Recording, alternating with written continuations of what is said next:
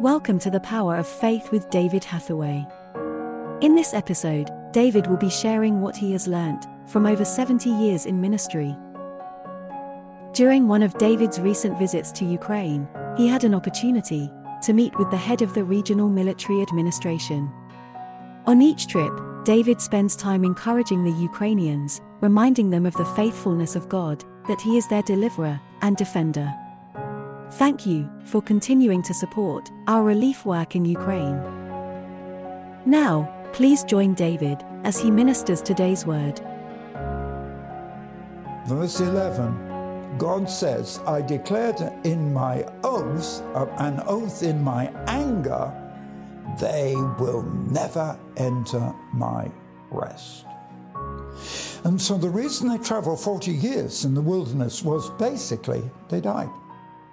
So those who doubted at the end of the 40 days and didn't believe the 2 faithful spies, but believed the 10 who were unfaithful and doubting, they didn't enter into the promised land. This is a serious issue.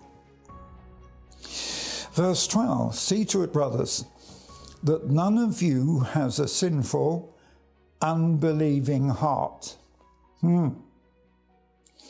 Brothers, Paul is saying, make sure that none of you is full of unbelief and sin, and he says here, sin is unbelieving, that turn away from the living God. But in order to keep yourself, encourage one another daily, as long as it's called today, so that none of you can be hardened by sin's deceitfulness. Oh boy. The scripture says the devil is going around like a roaring lion eating people. Literally, he says the devil is like a roaring lion going around eating people. Yeah, I'm quoting the Bible, yeah. I mean, it didn't put it quite like that. It says devour, but what it means is eating them. And the danger is that the weak Christians can be deceived by the devil. Oh, yes. If you're not following the Lord closely, you can be deceived by the devil. And that's sin, because we have to hold fast to our faith. So he says in the next verse 15, as it has just been said today, and that literally means in Paul's words, he was speaking of today to them and today to us. If you hear his voice, don't harden your hearts as you did in the rebellion. Do you know, the thing that distresses me is not so much that I'm dealing with unbelievers who are coming to Christ. The thing that distresses me most is the people who still really, although they're Christians, don't actually believe the whole Word of God. I believe, and Paul says it, the Bible is the inspired Word of God given for instruction. And when I was a boy at school, I was learning from my father enough to be able to confront my unbelieving teacher at school. And one of the things that I had to say to him is the Bible is clear. The Bible says all Scripture is given by inspiration of God. Sorry, that's the Bible. In fact, in the end, it convinced my teacher. Oh, yes, because he gave his life to Christ. And what I'm saying is this. The challenge to the church is you can't take bits of the Bible. There are too many people who like this bit, and, well, I don't understand that, don't want that. I'm sorry. You take it or you leave it. You can't take part, you've got to take all or nothing.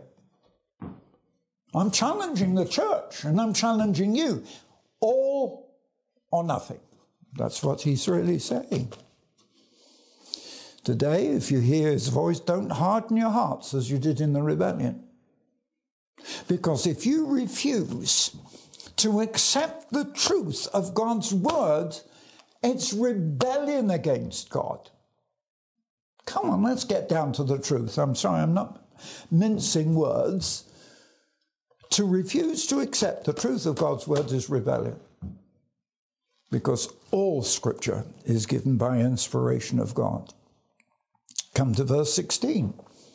Who were they who heard and then rebelled? Who were they who, having heard and seen and crossed the Red Sea and come out of Egypt, who were they who rebelled? Were they not all those whom Moses led out of Egypt? The whole of the nation had rebelled against God. And with whom was he angry for 40 years? Wasn't it those who sinned, whose bodies fell in the desert? That's blunt, isn't it? Who was he angry with? He was angry with the generation that died and whose bodies fell in the desert. And to whom did God swear that they would never enter into his rest? Those who disobeyed. So you understand the need for faithfulness. And in the next chapter, and you need to follow me in the next chapter. I'm not going to do it now. I've taken my time. But we can see that there was a reason why this generation could not enter the promised land because of their lack of faith, because of their unbelief, says so. Verse 19, so we see that they were not able to enter the promised land because of their unbelief. Now I'm challenging you. We, you and me, are due to enter God's kingdom, whether we're alive when he comes back or dead. It doesn't make any difference because the dead will rise and we're going to be together. But the only ones of us who can enter that kingdom are those of us who live and die in faith in God's word. Do you understand? Only those who will live and die in faith, accepting the power of God, can enter the kingdom. Do you understand now why Jesus tells the parable of the 5 wise and the 5 foolish virgins? I'm not going to go into details on this now. I might in the next chapter. But it shows a divided church in the sense that those who had no oil in their lamps were those who had once known and had failed the test in the wilderness. God bless you, but it's important that you listen to my next message. Very important. Okay? God bless you. I'll talk to you again next time. In David Hathaway's new book, A Firm Foundation, Strength for Now and for Eternity, David will guide you through the Apostle Paul's letters to the Philippians, Colossians, and Philemon. David has written this book to strengthen your faith at a time when everything around us is being shaken. Join David as he delves deep into the truths of the Bible. Order David's book, A Firm Foundation, by visiting our website, eurovision.org.uk/shop. Thank you for listening to the Power of Faith broadcast with David Hathaway. We would love to hear from you. Contact us by visiting eurovision.org.uk. Also available online are many free teaching resources to help you on your walk with God.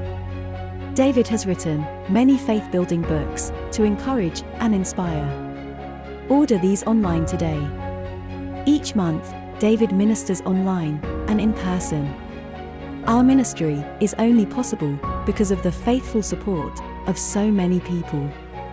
For details on our evangelism and humanitarian relief work, visit eurovision.org.uk. Thank you again for listening.